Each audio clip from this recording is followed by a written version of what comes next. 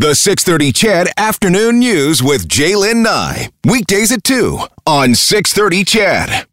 Global News has learned rates are on the rise. At least one insurer, Aviva, has sent out a bulletin to its brokers advising of across-the-board hikes of 15% starting January 2020. And that could go up, depending on driving and claims history. I know that a number of insurers went into the rate board for rate changes.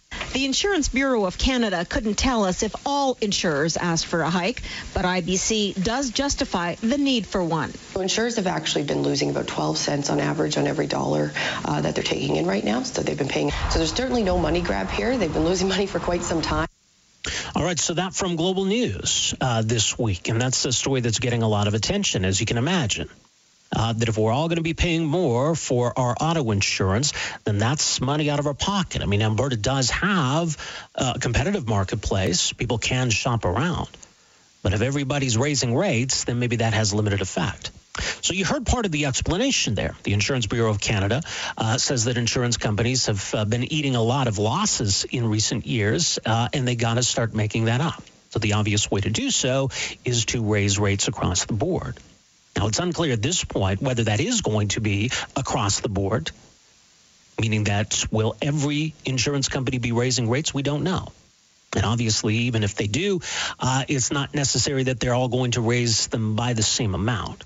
But joining us to talk a bit more about what's going on here, very pleased to welcome to the program George Hodson. He is CEO of the Insurance Brokers Association of Alberta. George, thank you so much for joining us here. Welcome to the program. You're very welcome.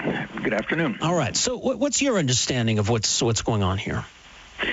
It's not a lot different from the Insurance Bureau that you heard a few minutes ago. Mm-hmm. The $1.12 that she mentioned there is pretty much for every $100 that the insurance companies were putting out on average. It was in terms of premiums that they were for every $100 that they were collecting in premiums, they were paying out about $112 in claims, and some of that is generally due to the fact that claims have been increasing much faster than premiums have been increasing over the last few years. But is there any particular reason for that? Why would claims be increasing?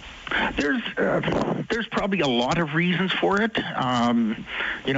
Something as simple as what used to be a $1,500 fender bender that might have cause you to replace your bumper is now many thousands of dollars because of all of the all of the extra stuff that's on the bumpers. In distracted driving is now in many jurisdictions, including Alberta, either equaling or outpacing impaired driving. Last year, or in 2018, there was over 23,000 convictions for distracted driving. A lot of them, the potential for accidents is quite substantial. Injuries have gone up about 40% in terms of claims payout. There's weather-related events causing damage to cars from hail, that sort of thing.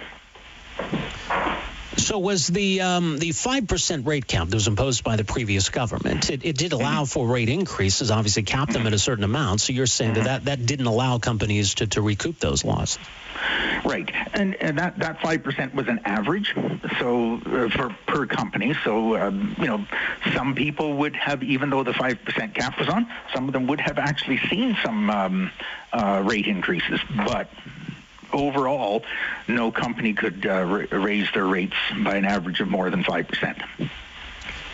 And so there's a need then to go beyond 5%, is what this seems to be implying. It would imply that, yes. Mm-hmm. But in terms of how widespread or how big these increases are going to be, is it too soon to say? I would say it's too soon to say. I think that the $1.12 versus the dollar of premiums, I think would give you some indication of where the average increase might be. Some companies may not be losing that 12 cents on every dollar. Some companies will be losing more than that. I guess if I was going to try and guess, that the average increase would be somewhere above the 12%. But the idea then that everybody is going to face 15 to 20% increases, is that an overstatement? That would be an overstatement. I don't think that everybody will.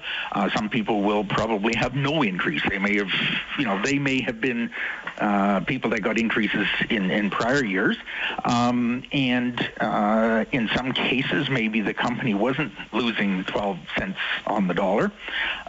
So I would expect that they would not be asking for or getting as great an increase as others. Now, one other change that might result from this, in my understanding then, that, the requirement, for example, that premiums be paid up front or, that insurers would cancel plans altogether. Is it possible that this change might also mean some changes to those approaches? I would hope that it would. I mean, I guess two or three things that jumped out when this 5% cap was on is that some companies were canceling contracts with their broker partners. Other companies were no longer offering payment plans to some clients, and in some cases they were not offering the non-mandatory insurance. So I'm hoping that some of that will curtail because those things were caused in part by the 5% cap. They can't refuse to write mandatory auto because we have an all-comers rule, but they can refuse to write Section C and refuse payment plans. So you think then that the ability to shop around, that still will work to Albertans' advantage? That is key. I think that if you do get hit with a substantial increase, I think the number one thing that you should do is shop around. Either shop around in terms of going to another insurance rep or having your broker, because hopefully you're working with a broker, having your broker shop your insurance policy around to the other markets that he has in his office. But we also, on the other side, we still have the soft tissue injury compensation cap, don't we? Yeah. Yes, but there has been some court cases and whatnot that has kind of put some holes in that cap. So, some of the injuries that in the past were minor are no longer minor. And so I know the previous government did a little bit of work on that to kind of close some of those loopholes to try and keep the claims costs down. But I think there needs to be more work on that minor injury cap. All right. Well, we'll leave it there for now. Much more at ibaa.ca. George Hodgson, thank you so much for joining us here today. Thank you very much, and happy Friday. All right, to you as well. George Hodgson, CEO of the Insurance Brokers Association from Alberta. So his assessment of what's going on here, what Albertans can expect, steps Albertans can take as well to try to minimize the impact. Premier Kenney addressing all of this today, and it was interesting. Just at the tail end of the conversation there, we talked about the cap that exists on soft tissue injury payouts. And that was one of the arguments. You had these court cases, people are, my neck, and I need $1 million. That's an oversimplification, but that was the rationale for that, right? That we needed to put a cap on these payouts because it was costing the insurance companies a lot of money. So if we still have that, doesn't that also factor into these assessments of what they're paying out? Because this was an attempt to limit how much they would have to pay out in the first place.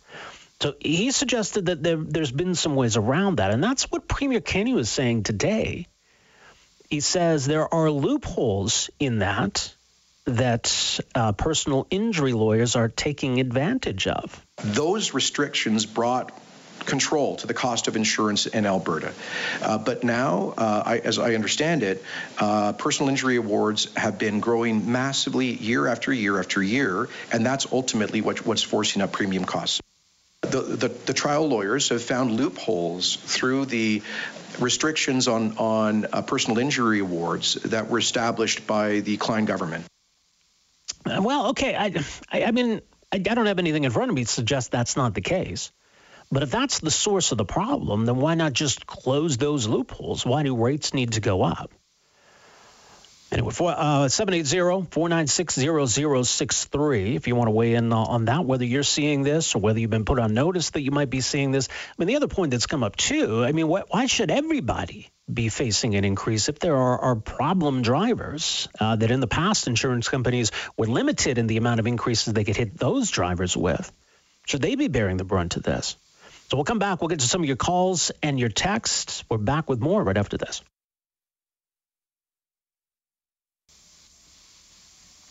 780-496-0063.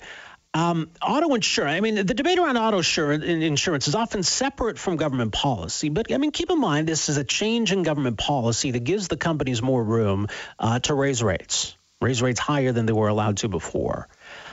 So there is a risk here, I think, for the Kenney government, right? Because when they talk about changes like getting rid of the carbon tax, they really like to emphasize, hey, we're trying to make life more affordable for Albertans. That was the crux of the federal conservative campaign. We want to make life more affordable. But then how much do you end up wearing things like this? Well, wait a second, I'm paying more for auto insurance. How is my life more affordable? Well, the struggles that a lot of school boards are having now with what's happening with the budget. If parents are having to shell out more for busing fees and school fees, well, how's my life more affordable then? So that cuts both ways, right? It's one thing for the government to say, hey, we cut the carbon tax. Look, the price of gas is down. That's thanks to us. There you go. You're welcome.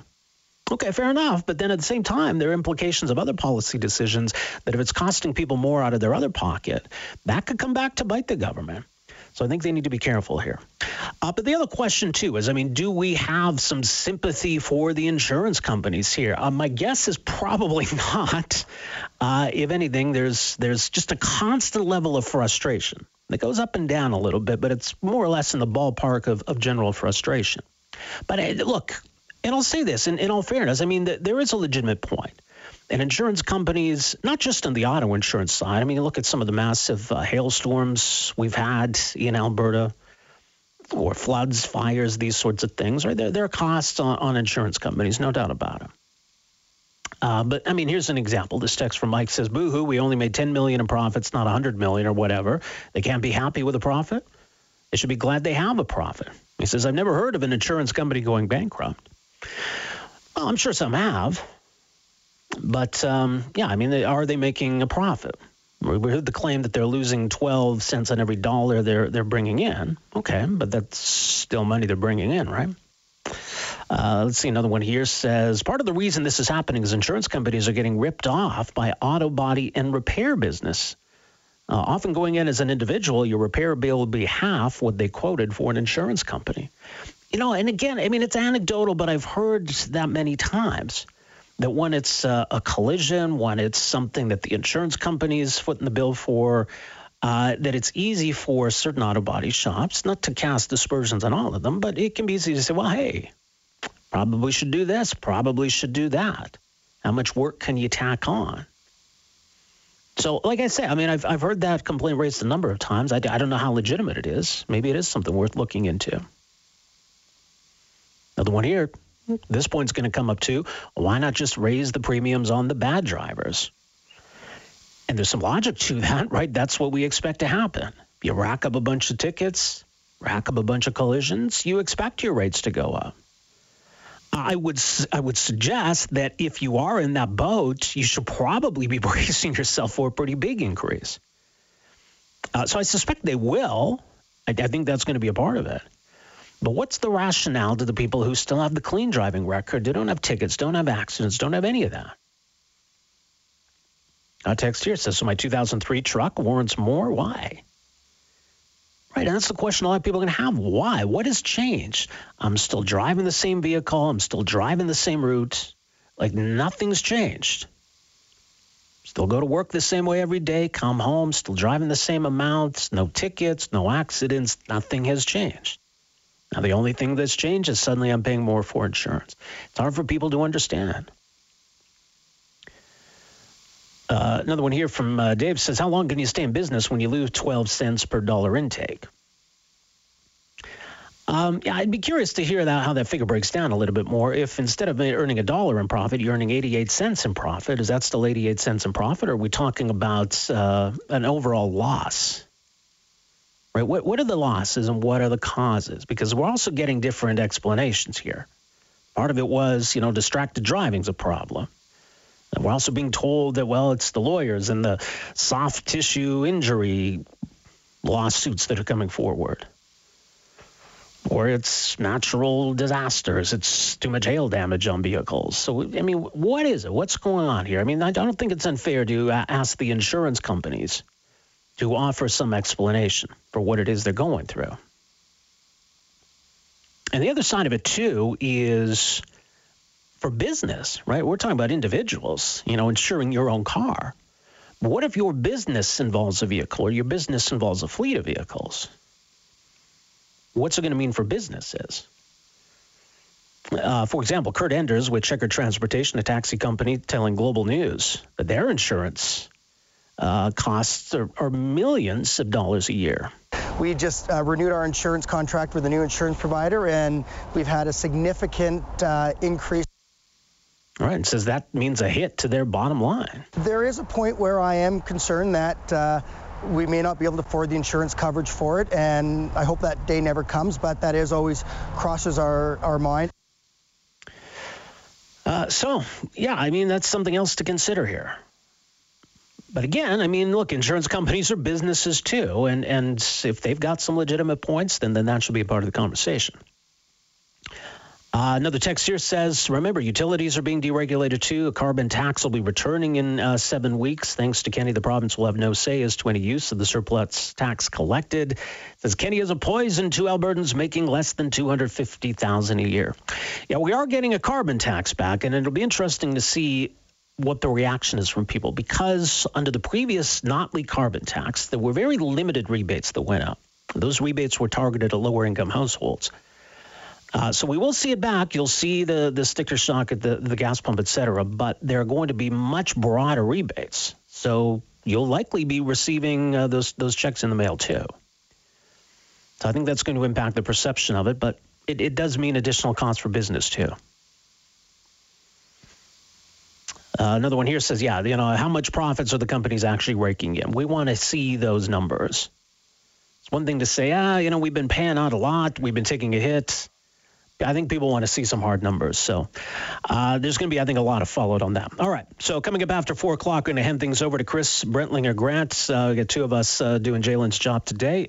Chris, what's coming up this afternoon? Oh, Rob, got a couple things. I've got some Oilers tickets to give away. I also have to talk about this really exciting promotion that's going to be starting on the station come Monday, where one lucky winner is going to be able to effectively join the Edmonton Oilers. They're going to be in full Oilers regalia. They're going to get a custom jersey. They're going to be in the Oilers official team photo for this year, which I've never heard of as some sort of a giveaway or a prize, right? Like, that's just unheard of. Wow. You're going to get 3 VIP passes. You're going to get a pregame interview on our 6:30 Ched Face-Off show with Reed Wilkins at Studio 99 the day of the game. It's fantastic. And hey, a funny story. When I was 12 years old, I won a contest through the Edmonton Journal at the time, I believe. And there was about 5 of us that won a contest to do as an open practice with the Oilers. So we had to go in the dressing room, suit up with them, go out, be a part of the practice, do a little scrimmage. I was 12, and I still vividly remember. It was one of the most exciting moments of my childhood. So I can attest. But I think that one outdoes my contest. That's fantastic. I think the only thing that I actually have ever won was through the North Shore News back when I was a paper boy in elementary school in North Vancouver, BC. I won 2 tickets to see the BC Lions play, but I wasn't able to go because of baseball conflict. So I haven't actually been able to celebrate and go to anything that I've won before. I was joking with Jay yesterday that this is a contest sort of worthy of me quitting my job over just so that I might be eligible to win. As a transplanted Canucks fan now, we're working on being converted to Oilers fans. That's good. This is certainly a good season to have moved here, but it's really exciting times. Thinking about being in that team photo, Rob, I'm going to open the text line here this afternoon and ask our listeners here in Chedville, what is the piece of sports memorabilia or something that you have that you've collected historically that means the most to you.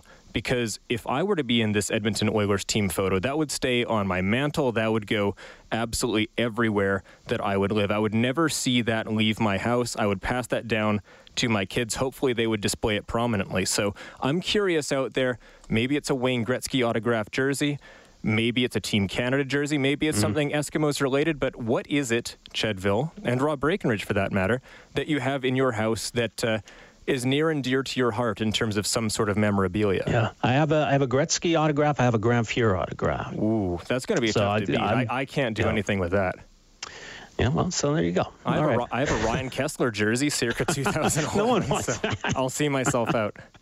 There you go. All right, thanks, Chris. Chris will be in after 4 o'clock. And, yeah, the Oilers back at it tomorrow, a matinee against Dallas. And, man, Dallas has been looking good lately, so that's going to be a really interesting matchup, especially if the Oilers come up firing like they did last night. All right, so that's going to do it for me here this afternoon. My part in filling in for Jalen Nye here this afternoon, so Chris Brentlinger Grant will take things over coming up after 4 o'clock. Thanks so much for spending some time with us here this afternoon on 630 CHED.